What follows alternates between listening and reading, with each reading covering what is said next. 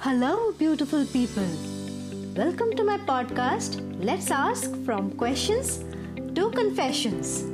This is your host, Khushi Pillai, an entrepreneur and wellness enthusiast, inviting you on a journey with me to explore life with a fresher and a tasteful perspective.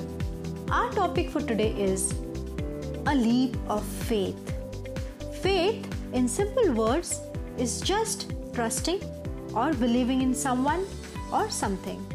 Faith means different things to different people, and different people have faith in different things. This is a small chapter from my life about a leap of faith. How it helped me and healed my family and me. 22nd March 2019 was the first day of the COVID lockdown in my state. A day that has been etched into the memory of many for multiple reasons. Maybe that's the last day you went to your office to do work. For some, it was the first day of work from home. For some, it was something they never believed would happen. For me, it was a day of panic and worry. A night before the COVID lockdown, my husband started feeling extremely sick. We rushed him to the hospital and he was admitted to the ICU in emergency. I had left my daughter at home alone while I waited in the hospital hallways for some news. At that time, we had no maid because of COVID. I couldn't even ask someone to come home to my daughter because of the lockdown. While people clinked plates together and applauded the doctors, I was just waiting for our doctor to come through and save my husband's life. After 10 days in the ICU, the doctors started telling me, "We cannot guarantee your husband's life.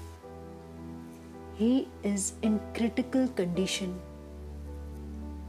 He may or may not make it." I was taken aback. I couldn't believe what was happening, what I was hearing. This was some story that I had heard from a distant friend or relative. But I never thought I'll have to be in this situation. This can't be happening.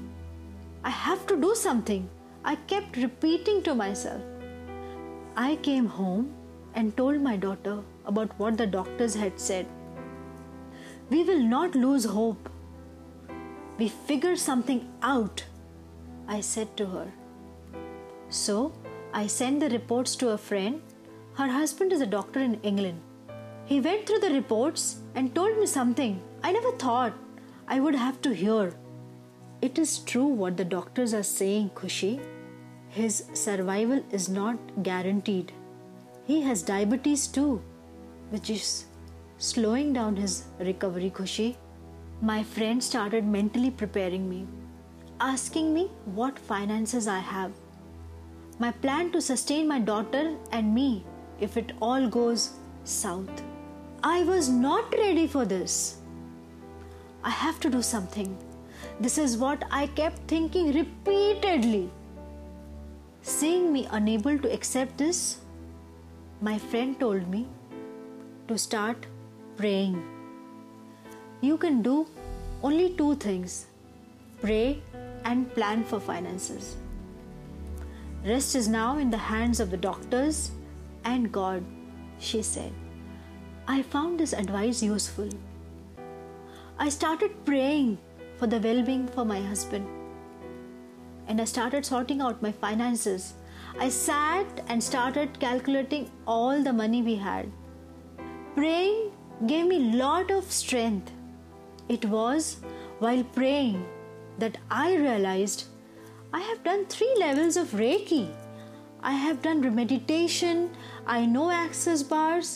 I can use all these tools to help my husband.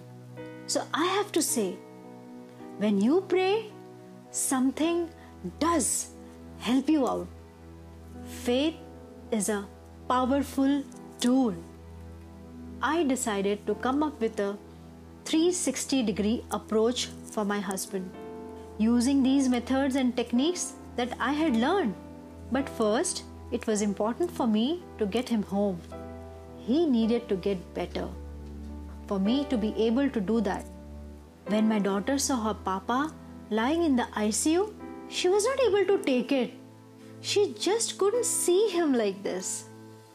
She was crying and got all restless. I requested a psychiatrist for my daughter to help her, but he couldn't do much. They told me this is the reality and she needs to accept it. Be with her and let her take it out. In those moments, as if the whole thunderstorm was raining over my family, the doctors asked me to sign a consent form, which basically said if anything happens to my husband, the hospital is not responsible. I felt like everything was happening so fast around me, and I was just not ready for this. At that time, I knew I had to step up. I had to take care of my family, no matter what. I have to help them all get better. So I went home with my daughter and we sat together to devise a plan to get Manoj back. She was just in 11th grade at that time, and I sat with her and discussed this with her like an adult. Being a part of her papa's improvement journey made her feel better and gave her some calm and solace. We made a chart. We decided what all we will do with him to help him improve. Everything from meditation to breath work to Sukshma Yoga, which is light yoga where easy hand and feet movements are involved, was included in this chart. We will also do it with him. We will create a positive environment for him, we decided. We didn't give up just because some doctors told us to. And slowly, some good news started coming in. He started to recover. My daughter and I divided work. My daughter made herself in charge of all the morning work when her papa got discharged. We used to sleep in shifts to ensure there was someone by his side at all times. We taught my husband Manoj breath work, meditation and more. We used to do Reiki with him so he didn't feel alone.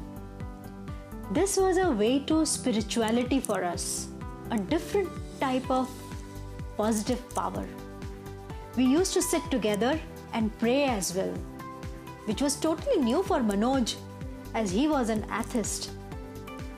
But he believed that there are some positive energies in the world. When I used to do chakras with him, he felt different.